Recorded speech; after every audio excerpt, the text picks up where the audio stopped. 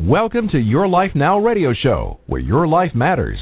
Your host, Coach Rhea, is a certified professional life coach with a passion to help make the difference in the world. Your Life Now radio show brings you powerful resources and effective tips to help you live your best life ever. And now, here's your host, Coach Rhea.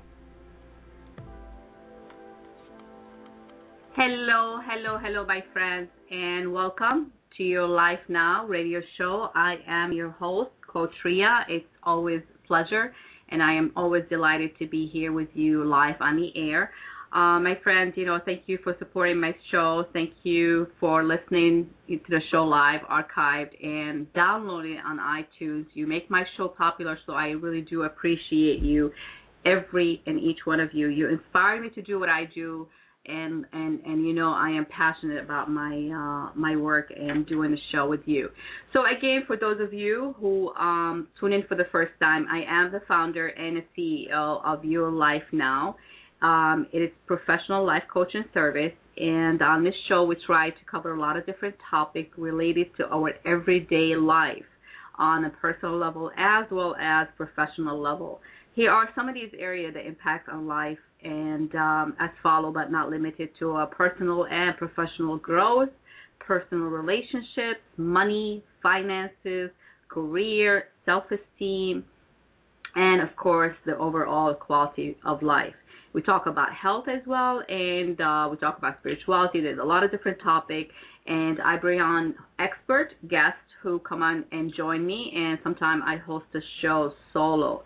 And I just like to put it out there, the show is really intended to be thought-provoking. I do encourage you to get involved. I do encourage you to call in if you like with your comment or your question. You can reach me on my show page at 626-213-5773. I also have the chat room open. If you like to put your comments or questions there, feel free to do so. And one more thing is Skype callers are welcome. And my friends, as you know, I always set my intention in the beginning of the show. My intention of doing the show is really to help inspire you to make some positive changes in your life so you can live the life that you deserve to live. It's really all up to you. So make the right decision for you and be amazing, because you are amazing and you deserve all the best. So let's move on to our show today. I'm excited to talk to my guest today, Robert Weir, and tell you who's Robert. Robert is an author. He's a speaker, editor, communication consultant. He's also an author coach, and we'll talk about that. Robert worked in radio, television. He came back to creative writing in 1993 following his tumor removal, which brought him to write his book, Brain Tumor, Life, Love, Lessons. Robert authored other books like Copple Creek, which is a series of short stories and poetry, as well as Peace, Justice, Care of Earth. And Robert is working on an upcoming book. It's called Open Faith. And just wanted to mention, Robert began editing books for authors in 2007, and he works with well-known authors like Bruce Lipton and many more emerging authors and new authors. We'll talk about that. And, one of the things that Robert has been writing in one way or another for a long, long time, pretty much all his life, he'll tell you about that. And he writes articles. He has over 120 published articles. And, of course, as I mentioned, Robert is a coach for well-established and emerging authors. And he can help you, too. So, and one last thing, Robert's motto or goal is to live simply and create. He has a laptop and will travel. And I am really excited to have you on the show, Robert. Thank you for being here. Well, you're welcome, Maria. It's a pleasure to be talking with you this morning. Thank you for that wonderful introduction. Oh, my pleasure. I hope I did you justice, because, we always, I always say, it's like, can you tell me more about you? Because we always, we try to make it short, and pardon me, I'm losing my voice. So Robert, my friend, you are on a road trip right now, and I know we've been talking briefly before the show about you still on a long road trip, and you love to write short stories. And I'm excited to know, when are you going home? But I like to know, not excited. I like to know, when are you going home? Where is that trip heading? Rhea, I am home. My home is on the road, and I feel like my heart is on the road. So home is where the heart is, and I just love to travel. I've started traveling really quite extensively in 2010, and I am enjoying this life on the road. Technically, I am homeless by choice because I'm spending so much time on the road that I've chosen not to have an apartment or pay a mortgage in one particular location. So when I'm not traveling, I house sit for some relatives, and otherwise I go out and meet people and write stories about my adventures. How great is that? What a life. That sounds like a great life to live, right? So let's start. Yeah, let's start. I mean, I know you said that your background, you've been writing for pretty much all your life, but you had, encountered some challenges in your life on your health, which caused you to actually inspire you to write your book, Brain Tumor, Love Life. I'm sorry, where is my my notes? I apologize. Okay, Life, Love, and Lessons, and yes. Take us through that process. I mean, there's people out there who are listening. They could be, either they know a family member, or they themselves, dealing with some health issues and stuff like that. What are some of the life lessons that you have learned from, your experience, and that you can share that can inspire people to really, Maria, I want to go back to your intention for the show, because your question ties into that so perfectly, where your intention is to help inspire people, to help them make positive changes in their lives, to live the life that they want to live. And interestingly enough, that tumor, which grew in my head to be about the size of a racquetball or larger than a golf ball, was one of the best things that ever happened to me in my life. It was truly a life-altering experience, because I had gotten away from some of the aspects of life that I really love, and that's my creativity. I was working as a writer in the corporate field, and I wrote some very good policy manuals and training materials and things like that prior to when the tumor was diagnosed.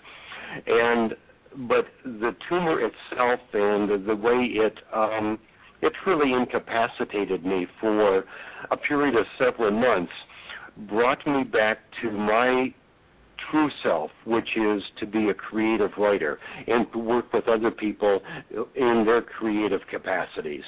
And the tumor was diagnosed because I had blackout spells. Wow. Where I functioned, and I knew, I functioned, but I did not know what I was doing. So some of the stories that I may tell you here are reports that other people told me about the way I was or the way I acted during those times. But, I really owe my life to two people who I was with at the time of the last two blackout spells before I went to see a doctor. And in one of them, I was sitting in a hot tub with a friend, and I became so relaxed that I would slide down underneath the water. If she had not been there, I would have drowned. And on the last blackout seizure, the one that really caused me to pick up a phone and call my doctor, I was driving a car, and if not for a friend, we could have been in a pretty severe accident. So,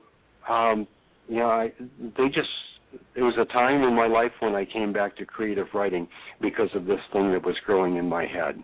So not many people you would hear them say, and I appreciate what you just said, that that was the best thing that ever happened to you, because obviously something had to awaken inside of you. And so what was that? What came out? What the lessons that you learned? Well, the lessons, one of the lessons I learned was just how important life is. And I realized my mortality. and I'm in excellent health after the surgery. It was in 1993, and I got a clean bill of health from my doctor several months after the surgery. All of the tumor was removed. Right. But I learned just how important life was to me. I learned to go with the flow more. One of the major lessons I learned was don't force anybody or anything, especially yourself.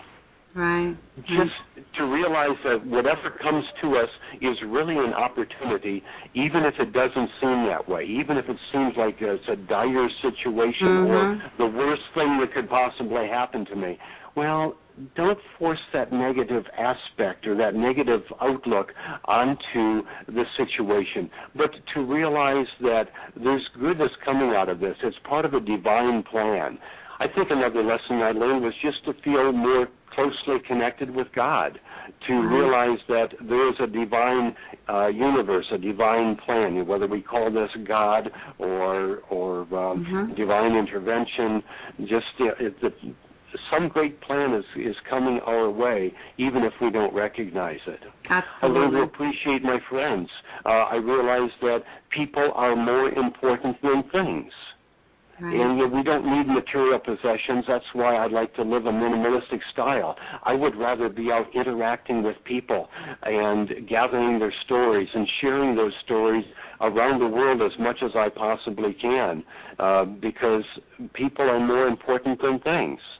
Yeah, that's a great lesson to be learned. I mean, truly, and you know, I mean, and I have to put it out there to the listeners and to everybody who is listening. You know, it doesn't have to take a life-threatening, you know, situation for us to really realize how important life is and how important it is to be in service of other and of humanity.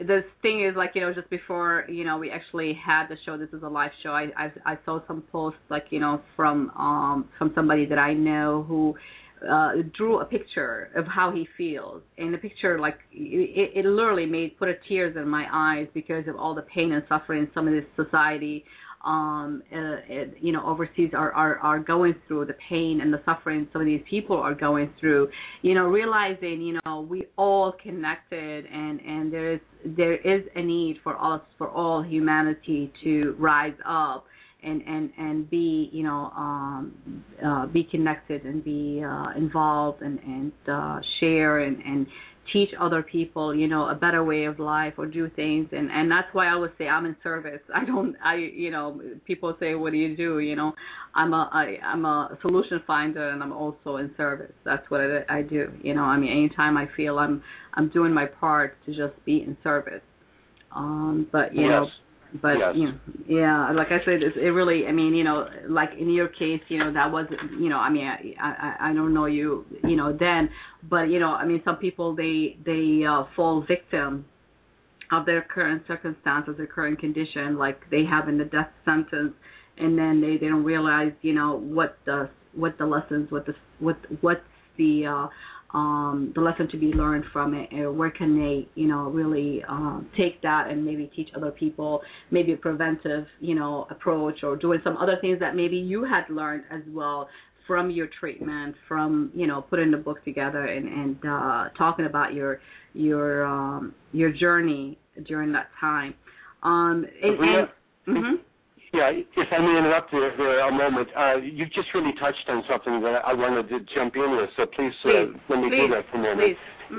One of the big lessons I learned there was how important it was for me to become a creative writer again, as I had been when I was younger. And I think this applies to anybody, not necessarily whether they want to write or not, but it's a major life-altering event like that will bring people back to their true passion, their true talent, their true gift that they have to give in service to other people.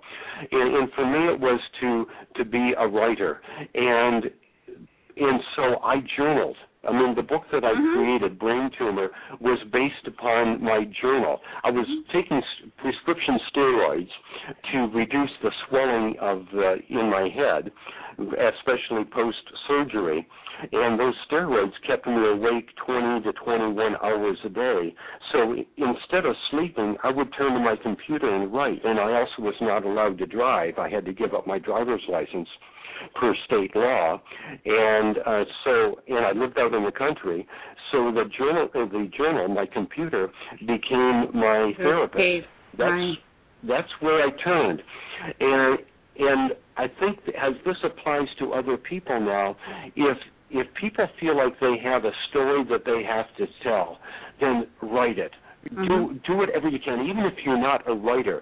Put it down, get it out of your system somehow, capture that creative spark, and just make it happen. You can do the editing part later. Other people can help you edit a book later. Right. But all of that tumor brought me back to creative writing because I needed to tell my story, and now I've developed to the point, and I think God has brought me to the point where I'm helping other people tell their stories. And this all part of how I came back to writing because of that tumor. Wow. It's interesting because I always emphasize in my work with my clients, I practice it myself. I never teach anything that I don't practice myself, is journaling. I have journals like crazy in my house. I literally can have probably about 5 books, easily, to put together, and from my journals. And I encourage every single person that I work with, and every single person, even on this show, I have mentioned it many times, journal.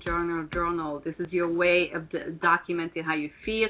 This is a way of acknowledging what's going on. This is a way of finding solution. This is a way of many, many, many good things comes out of journaling. And unless you put it in writing, it has no power. And words, and you're the words guy, so I can't be telling you because you're the expert in this. Tell me if I'm wrong. I mean, I think words have a lot of power, and especially when you they have on tremendous paper. Power. Yes, words have tremendous power. And that's why it's important that we be positive in our word choice, that we say, hey, I'm happy, I'm doing fine, everything is great, even if there might be some things going on around us, again, like with the brain tumor or anybody else's medical malady or spiritual malady or emotional malady in some way. It's all part of being alive. Yes, it's so true. And there was so many times because, I've always struggled with the grammar part because English is not my first language. So, like, when I write, I'm a very creative writer in the sense of also, I'm a creative writer to begin with, but it's not structurally well, that's why you need people like yourself who help, put all into, in the right format or whatever. But anyhow, I had written things over the years, Robert, and I read them later on, some letters that I wrote, to the universe. I used to just write. And I found one time a letter that I have written, and this is really not an exaggeration. And in that letter, I put a lot of things that I really kind of, not wishy-washy, but it was I like to see manifest in my life. And I'm all about action. Yes, you got to know what you want, but you got to go for it too. So, and in that sense, I found that letter the part of that journal that I tore off the pieces and I put it away. I found it later on about a year ago, and I was reading it, and I had goosebumps because everything that I have written in there, it manifested in my life in some form or another because I decided exactly what I want, and that's why I keep emphasizing how powerful it is to put your words, your thoughts, your ideas on paper, because unless it's, it doesn't come to life. Because when you look at it, when you read it, when you go through it, it's like, oh my God. And if it's something that you had missed, obviously it brings back the awareness that what is it that I need to do to go forward with this, or how can I implement it? But words have a lot of powers, and I have to tell you, I know it from personal experience, so there is no doubt about that. Robert, you have... Leah, let me jump in there. One of the words we really have to be careful of is the word not. Right. Or do, right. let's say, or do not. Because, okay, I mean, there's the old maxim, we've heard the story, do not think of a large pink elephant with green polka dots and purple bunny rabbit ears. Well, of course, that's what everybody is thinking about. Right. But applying it to life, if you're working with a child, you don't want to say, do not spill your milk, don't spill your milk. You want to say, hold the glass steady or hold the glass upright. Because when you say, don't spill the milk, it creates in the impression of the child or in the mind of the child the impression of spilling the milk. Absolutely. Right. And so with ourselves, we want to be careful of that. We don't say, like, oh, I'm not going to get in an accident today, or I'm not going to worry, or don't worry, because that creates the image of an accident or worrisomeness. And so we want to say things like, be calm, everything is all right, be positive. Everything is going to turn out just fine. There's a beautiful line from the recent movie. I forget the movie right now, but it says, like, if everything turns out right in the end, well, and if things are not right now, then we have not yet come to the end. Right. So we have to be positive to know that in the end, everything is going to be just fine. And we have to be careful of what we say to ourselves so that we maintain that positive attitude, that positive energy, because that's what we need in the world. I mean, you talk about love in your intentions.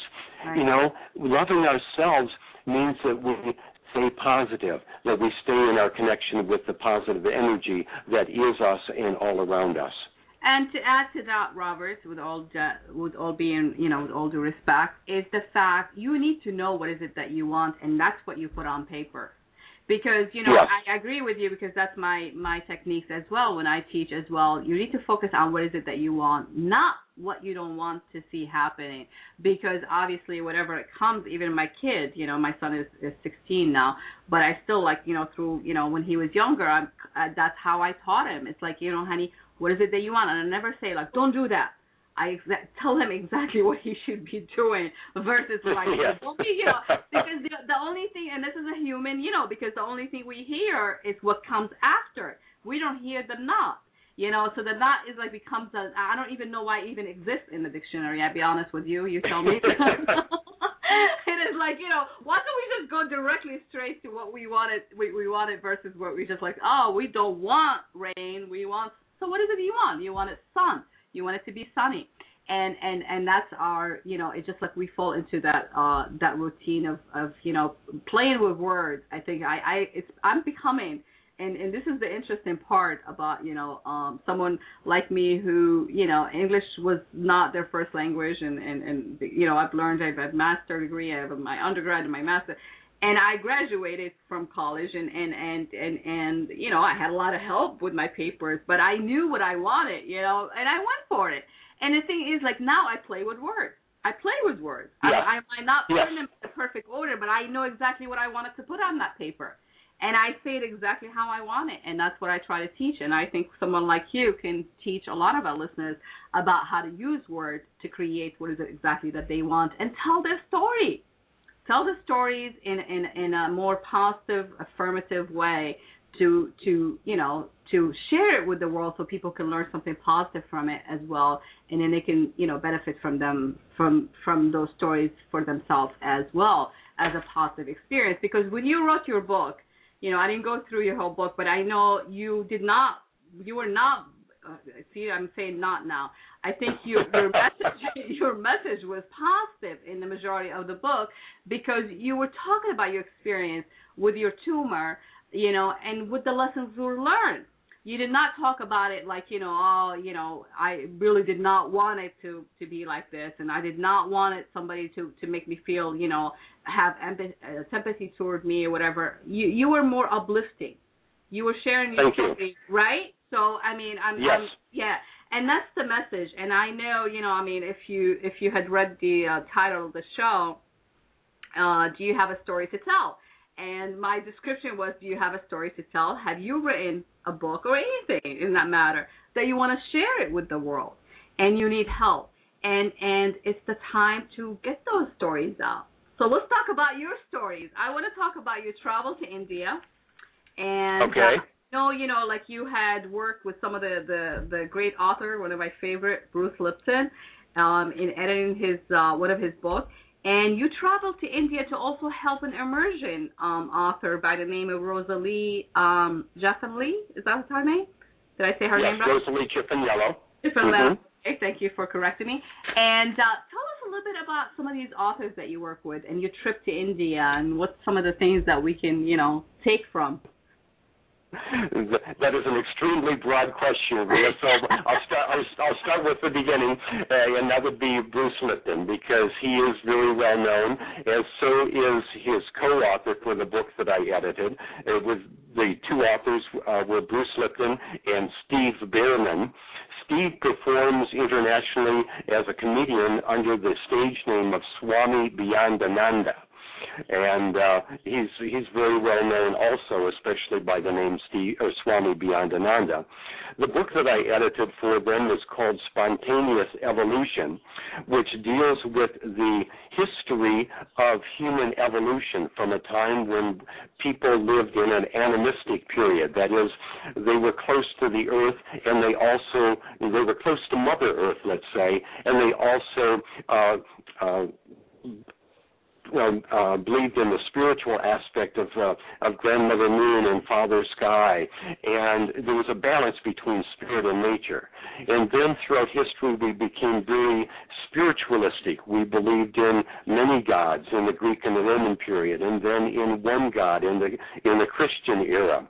Mm-hmm. And then we came back to a balancing point again briefly, and then turned more to a materialistic society where Darwin taught us that all that matters is matter, survival of the fittest. I think it was Nietzsche who said God is dead. So we were strongly materialistic. And Bruce and Steve are saying in Spontaneous Evolution that now in 2012, which is not the end of the earth, but it is a choice point, mm-hmm. that people are coming back to a point, society is coming back to the point where we can balance spirit and materialism. We can matter spirit and matter. And hopefully this will lead us then into a higher evolution of human existence and human development.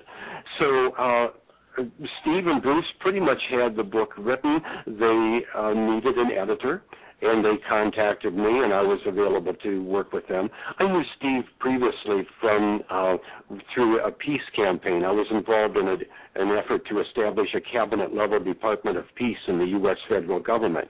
And Steve, as Swami Beyondananda, did a fundraiser for us in Kalamazoo, Michigan, where I was living at that time. And I got to know Bruce through Steve, and the two of them contacted me. And it was a great opportunity for me to help two internationally known, well-known people create a book that I think has great value to our society. I think mm-hmm. the message is absolutely terrific. And then I've also gone on to work with other well-known authors like Alberto Villoldo and David Perlmutter on a book that was also published in New York by Hay House called Power Up Your Brain. Right. That is Alberto's book and David's book. And I've begun to help other authors who are working on their first book, their first novel, people who have got an idea for a story, people who have got a rough manuscript and want to put something out on paper so that other people can read it. And Rosalie Jaffanli is mm-hmm. one of those people who came to me with a fairly well-established manuscript. And Rosalie teaches slum-dwelling children in Kolkata, India. And by the way, Kolkata is the proper name for the city that the British right. told us right. to call Calcutta. Right. So she's been working in Kolkata, India for about 11 years now, and volunteered with Mother Teresa's facilities there in Kolkata for a couple of years, and then established her own nonprofit organization called Empower the Children. And she wanted to write a book called Reclaiming Lives about her work with children, as well as it's a story of her own life and her own development of going from fear, and this goes back to your intention, going from fear of traveling alone or being alone to inspiring herself to make a positive change in her life so that she could be of service to other people. That fits right in with the intention you're talking about, Rhea, the intention for your show. Well, so Rosalie had this manuscript that was full of very good dialogue and human interaction. But Rosalie, being a people person, she doesn't pay that much attention to the sense of place. She didn't have any description of what Kolkata is like, what the slum buildings are like, what the physical descriptions of the children and the teachers are like. So we decided that for her manuscript, the best thing for me to do was to go to Kolkata. I was there for 4 months from September 2011 through January of 2012, and then I added to her manuscript this sense of place, some physical description. I wrote the stage and the setting on which she had already placed her characters. They're true people, but I'm using characters there as a metaphor. And then for other people, other of my clients, I've been able to work with them strictly over the Internet. I didn't have to meet with them face-to-face. In fact, like for Spontaneous Evolution, Bruce Lipton was in New Zealand, Steve Bierman was in California, I was in Kalamazoo, Michigan, Hay House, the publisher and editor, was in New York. We never met during the course of the project. The Internet is a fantastic connection tool. It's a great tool, yes, absolutely. It's a great tool. So that's an eye-opening, right? There's 2 examples. Okay. Yeah, there's 2 examples, and I've got other authors I'm working with right now. But the extremes of like working with the well-known people, Bruce and Steve, and not having any direct face-to-face interaction with them during the course of the project is one extreme, and then working with let's say an unknown person, Rosalie, and working with her face-to-face in her place of employment or her place of service is another extreme, and I've got other clients and examples in between. Okay, great. We'll keep that thought. We're going to take a short break, and when we come back, we'll continue. Robert, I want to give you a little break. Take a sip of water. And we will be... Because get a drink of water, right? Stories. I love storytelling, by the way. I think we should go back to storytelling, but we'll be right back. Please stay tuned. Thank you. Your Life Now radio show with Coach Rhea will return in just a few moments. Are you ready to put an end to thinking about how you wish it were and take action? Take this step to find out more by going to coachingbyrhea.com, and you can receive your free consultation session with Coach Rhea.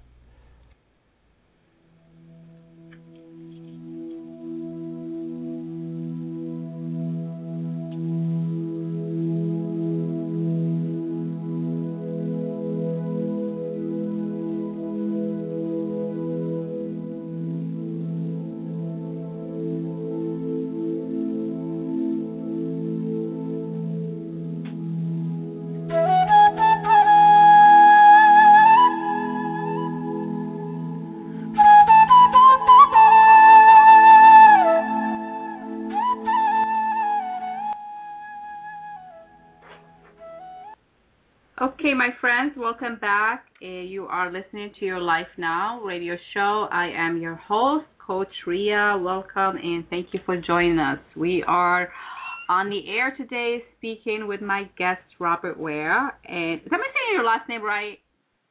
Yes, you are. Oh, good, because I'm terrible with pronunciation, so I constantly focusing on it. I actually have a site that I always check the name before, to make sure that I'm not butchering anybody's name. And you know how I work, I play with words. So, my friends, for those of you who just tuned in, we are talking to our guest here. He is an author, speaker, editor, communication consultant, and also a coach to very well-known authors like Bruce Lipton, as well as some emerging authors. And Robert, he has been writing on and off all his life, and he had started his creative writing after his brain tumor removal, and which inspired him to write his book, Brain Tumor, Life love, and lessons. And before the break, we were talking about your journeys to India and helping Rosalie. Where did I get Jennifer from? Helping Rosalie with her book. And how you had placed the characters in a sense of like the place and help me out here. Where you basically helped her put the book, a little bit more in what is missing, which is fill in the blank. Yeah. Yes, Rosalie had written a great number of words, a regular novel-length book with great dialogue and description of the people, of her interactions with people, but we needed a sense of place, of what Kolkata, India is really like. And so that's what I contributed to the manuscript, as well as being, an observer of the rest of her book. I mean, dealing with, helping with grammar, punctuation, and sentence structure, and the things that a line editor will do. But I also look at, when I help my clients, I look at the content. Just what's the flow here? Do we have any redundancies that we don't need? Is there information missing?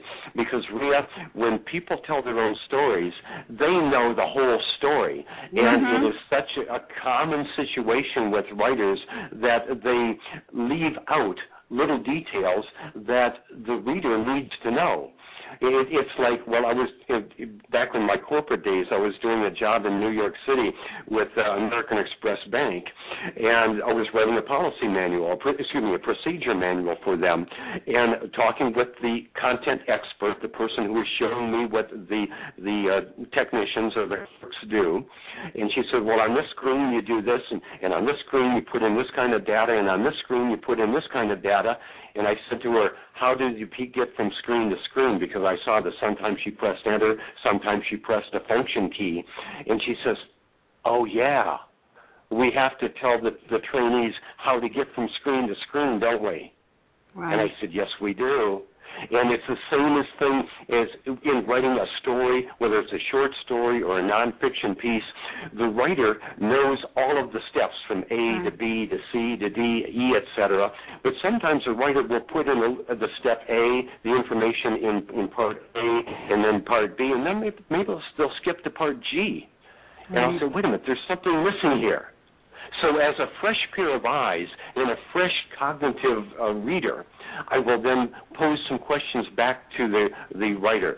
Do we need this information because you already said something like it over there, or I think you have missing information here because I don't understand how you got from this point B to that point G. Right.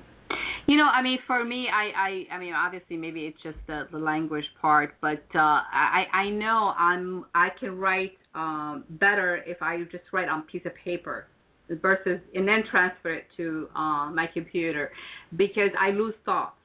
Because, obviously, for those of us who are beginner authors, and I want to encourage people who are listening, you don't have to be a professional writer. Anybody who has a story and you want to, think about writing a book, they can, right, Robert? That's but correct. I'm sure in my personal experience, because some people out there might be, feeling the same way, being overwhelmed, just like sitting and typing, and people are good at it. Some people are good. But for me, if I had punctuation problem or a grammar problem, I got stuck. Now I lost my thought, so it doesn't flow freely. And, so for me, I rather write in my journal, on pieces of paper, and then, later on just retype it, because obviously when I retype it, I catch on a lot of the things that I had missing, in my actual writing, or sometimes it doesn't make sense what I wrote. It happened to me a lot where I'm like, what did I mean here? Because I was not, all I was doing is just writing what I was feeling, what I was thinking, what I was, what was going on at that moment. And, obviously when I do it on the computer. So how do you transition to be a little bit more comfortable? I guess that's what I'm trying to get to see what you can suggest. How does someone like me get comfortable just writing on their PC, laptop, or whatever, without getting that that chokes up kind of. Rhea, your question and your example is absolutely wonderful because the concept of writing out longhand first is a great idea, and then putting it into a computer later on. Now, people who might be, let's say, more time sensitive, let's say they want to work strictly with the computer first so they don't have to re-keystroke the message into the computer later. But your example is a great it's an ideal experience or situation for me to explain what I want to say next. And that is, whether we're working on paper or working right into the computer, we have two minds. We have our left brain and we have our right brain. And our right brain is the creative side. And the right brain loves it when you pick up a pen or a pencil and you're flowing handwriting. It's just flowing across the paper. The left mind is more logical. The left mind is where we're more concerned about grammar and punctuation and proper spelling. So the advice I have here, and here's the tip, listeners, here's the tip for me, is that the first thing that you do is you turn off the logical mind and you totally turn on the creative mind. Now, Rhea, in your example, you did that by writing your story first longhand. You were working in your creative mind, and then later when you turned on your computer, you were going to your logical mind. Right. But no matter, even if somebody is putting the story, crafting the initial draft of the story into the computer, turn on the creative mind, turn off the logical mind, because later on we can come back and we can fix the spelling, we can adjust the grammar, we can work the sentences around into a better structure. That's all part of the editing process, the logical process. But it's the writing process, the creative process, that has to come first. And so before we can have an opportunity to do any editing, turn on the creative mind, turn off the logical mind. We'll do the editing later. That's a great tip, and I appreciate. Yeah, you put it out in that simple, way, because I mean that's so true. Because I mean, like I said, you understand because you are a creative writer, obviously. So we know that you are more in tune with the creativity part versus the logic part. I mean, so there's a lot of people out there that have a lot of published books, but they really have not written them themselves. They had ghostwriters, and to me, that doesn't really speak of that person, right? Because, I mean, because isn't like a ghostwriter is someone who basically asks you the questions and they put the book together for you? Yes. A ghostwriter is like a speechwriter. And yes, there are some books out there that have not really been written by the person whose name is on the cover of the book. But just likewise, there are many, let's say, high-level professional politicians who don't write their own speeches. They don't have the time. What they do is they sit down with a ghostwriter or a speechwriter and say, this is what I want to say, this is what I want the book to encompass. But, I mean, like Michener, with his books, I mean, he was a great writer, but he also had a large staff of people who did his research for him. And, and that's perfectly okay. It's perfectly okay. And I want to emphasize, too, that we need both the creative side and the logical side. Why because that? Especially with books being self-published, it's so easy to self-publish a book these days with digital printing. It's economical. It's really a very viable way it's the way to go. I mean, right? I mean, it's the future. It is. Right. And it's amazing. And there used to be a stigma to self-publishing. But if you look, there's a website. It's called the Self-Publishing Hall of Fame. And it's amazing the number of well-known authors who have at least one self-published book. Stephen King is one of them.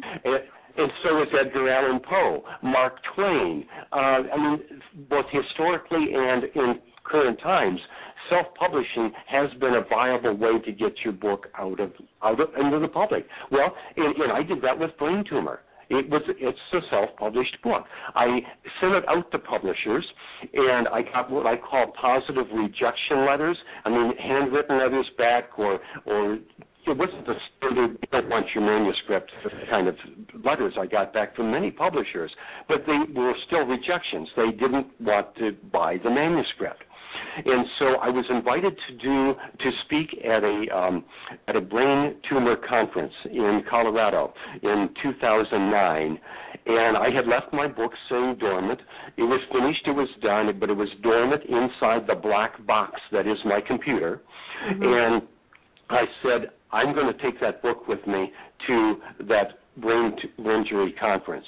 So I pulled it out of the computer. Nice. I went to a printer. I had it self-published, and by that time, digital printing was economical. I had 100 copies printed. I now have sold over 150 copies.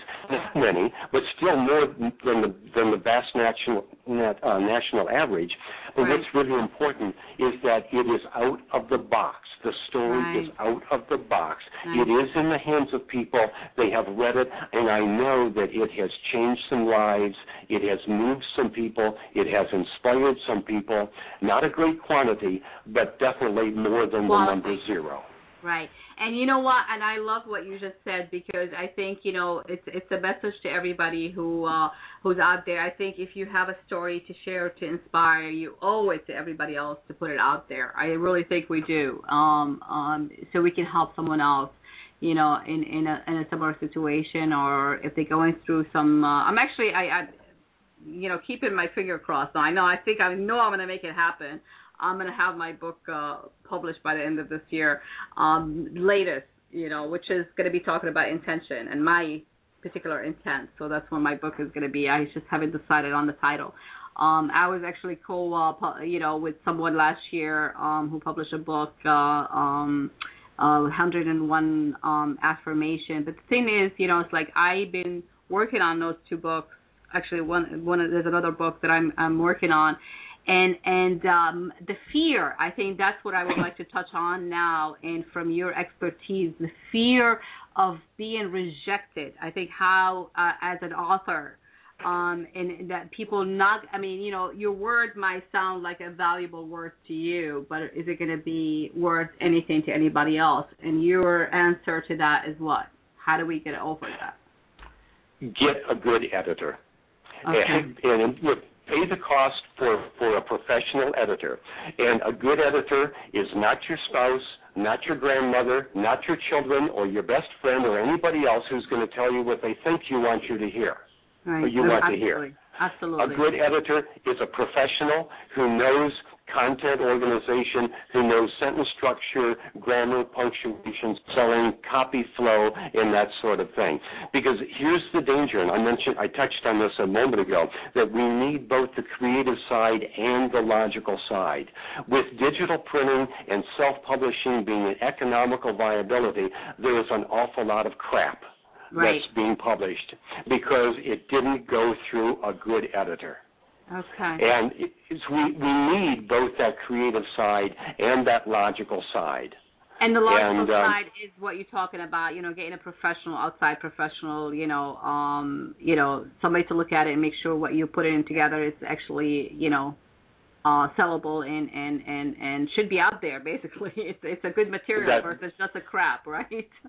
That's exactly right. The logical side is the editing side. Okay. So there does come a point when, like I mentioned before, you turn off the logical mind and you turn on the creative mind totally. But there then comes a point later on when you turn on the logical mind, let's say 80%, and keep the creative mind tuned in a little bit, but that's where your 80% of your effort is going into making the flow, making it readable, making it understandable. You know, at some point, any good author is going to read through the manuscript, preferably on paper, and say, does a person who knows nothing about my story understand it? Will they get it?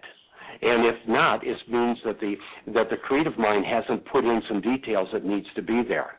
So we need both the logical mind and the creative mind.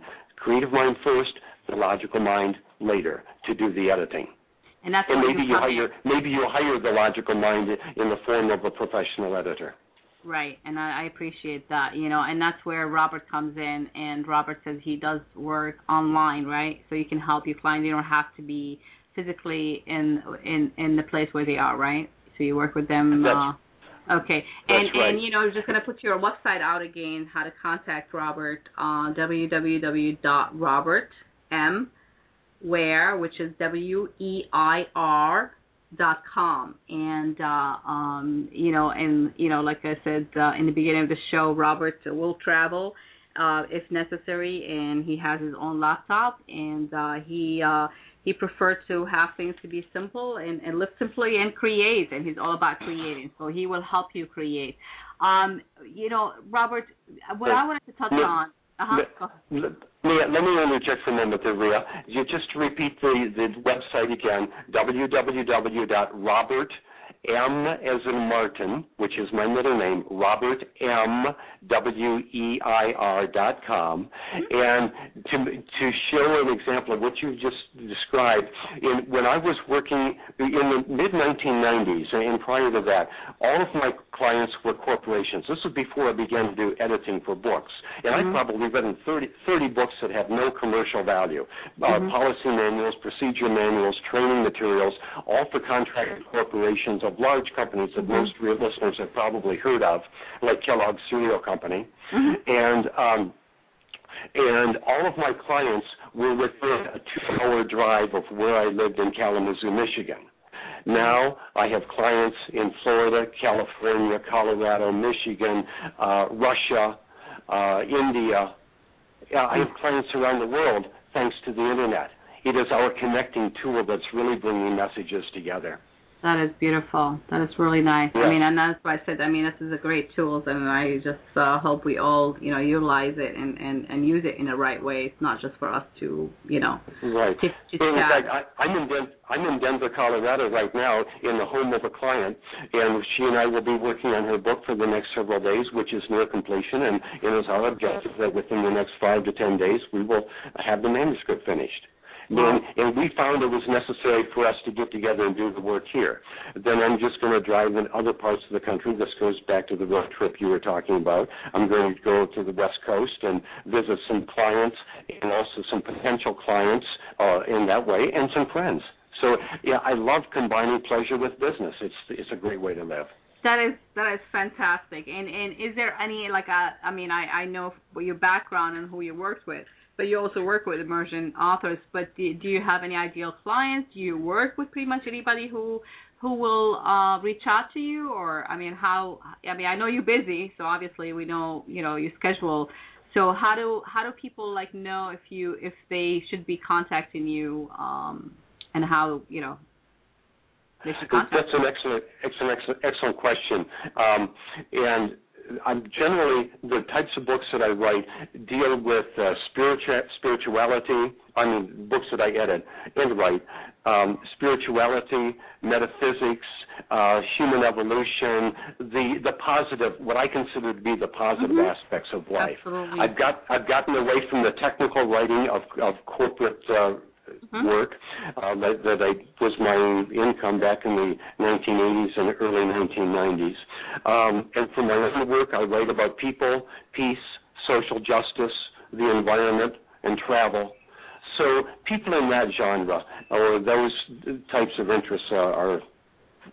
people That's who great I could best serve. That's why you can connect with more. So for those of you who are listening, please take a note of that and contact Robert, because you never know what kind of experience you would have, just reaching out to him and speaking with him, because we connect. I know I connected with you, and I it's amazing. I always say it never stopped amazing me how I always attract people like me, in the sense of how they, we all your thoughts, your work, it's all fitting within what I come from, and that's why you sort of we sort of attract each other. I know you contact me, and here we are, and we are on the air speaking, and I'm so delighted. So I definitely appreciate your input. But we only have a few minutes left, Robert. Can you share a short story with us, kind of exciting that we from your road trips, or anything that you feel can inspire or just put a light or a smile on somebody's face? Would be nice. Yes, I can, and this is totally fresh. It comes from yesterday, Right. and the message or the message I want to convey here is be open to opportunities. Really be open to whatever God or divine providence has to offer. Here's my story.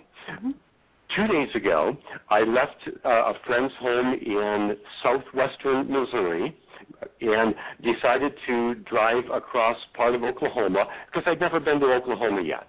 And I went close to the border between Kansas and Oklahoma, but within Oklahoma, and kept going west, thought I would turn up into Dodge City, Kansas, but I didn't. I drove past that road that I could have taken to Dodge.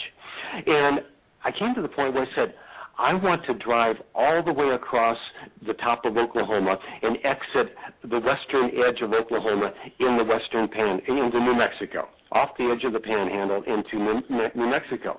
This was not what I had planned to do, but I'm driving along, and beside me on both sides are these vast expanses of wheat fields with their golden colors, and some of it, depending on the variety, just this rich, brilliant gold, like an orange sunset, and others a little more pale gold, kind of the color that I associate with pure angelic grace. And I stop at this one point and take a photograph of 3 combines, 3 self-propelled combines and a tractor with a grain wagon out in this field. They're all kind of close together. It's beautiful. It's just so expansive. The sky is beautiful. The grain is beautiful gold. And here's the machinery moving down across the field. And one of the combines turns toward me. And you know, when they make a turn in the field, they don't always capture all of the harvest. They don't quite. They cut the corn a little too short. Well, this man is coming back, and he's harvesting the little swatches where they missed them, and he keeps coming toward me, and I've got these great photographs of this combine coming right straight at me, and then all of a sudden I see he's gesturing to me. He's inviting me to join him in the cab, and so of course I parked my car a little more safely. I've got my camera in my hand, sandals on my feet. I run across the stubble of the corn of the wheat field, climb up the cab with him, and he takes me around, and we talk about his life as a farmer and an insurance agent and as a former crop dusting pilot. He's my age. He's in his 60s.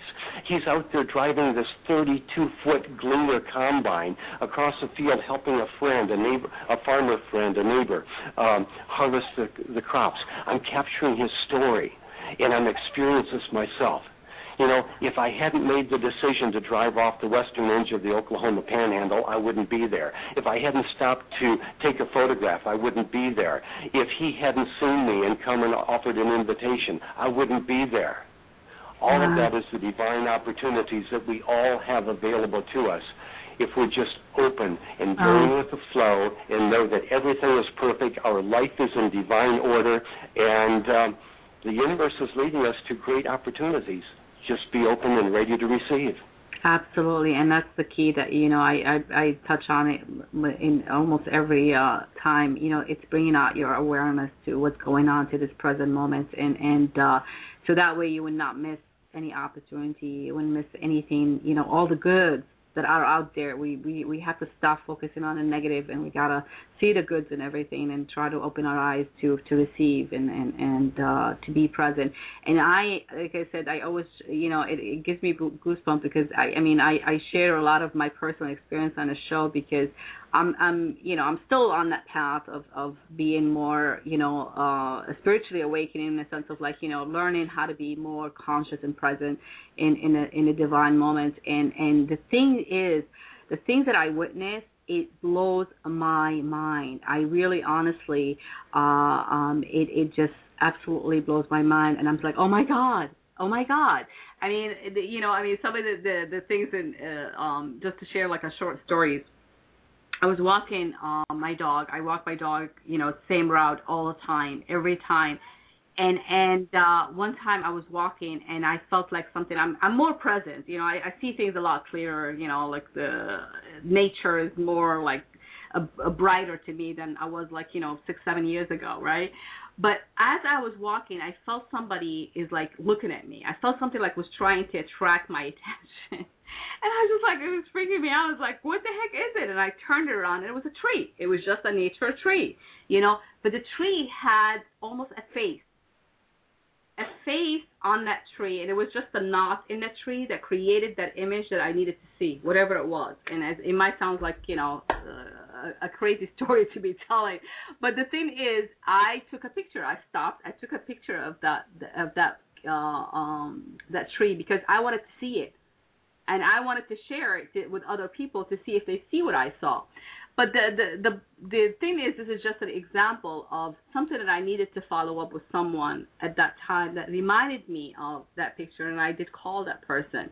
And or like, you know, I went to a great convention in Chicago this past weekend, not this weekend, the weekend before, and it was not even in my plan to go. And I am telling you, there was a reason for me to go there, and I had created such a great relationship, and opportunities came knocking on my door from being there, from being so consciously aware of being there, you know, and I totally understand what you're talking about, and I really do appreciate all the tips that you had shared with us, Robert, on the show, and anything that we are going into archiving right now, and I have somebody in the chat room saying, you know, the story that you were talking about sounds like his life, and that's wonderful. I appreciate that, my friends in the chat room. Great. So, yeah, you know, so see, people are connecting with you in a sense of like, you know, I mean, we all have a story that could be shared, right?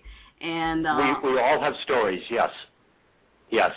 And people can contact me through my website. There's a contact tab there on my website. And also, if people want to read stories about my trip India and other places that I've traveled over the last couple of years, I've sailed on tall ships across the Atlantic Ocean, on the Aegean Sea and the Black Sea. That's a whole other topic. But those stories are all on my website, www.robert, M as in Martin, WEIR.com.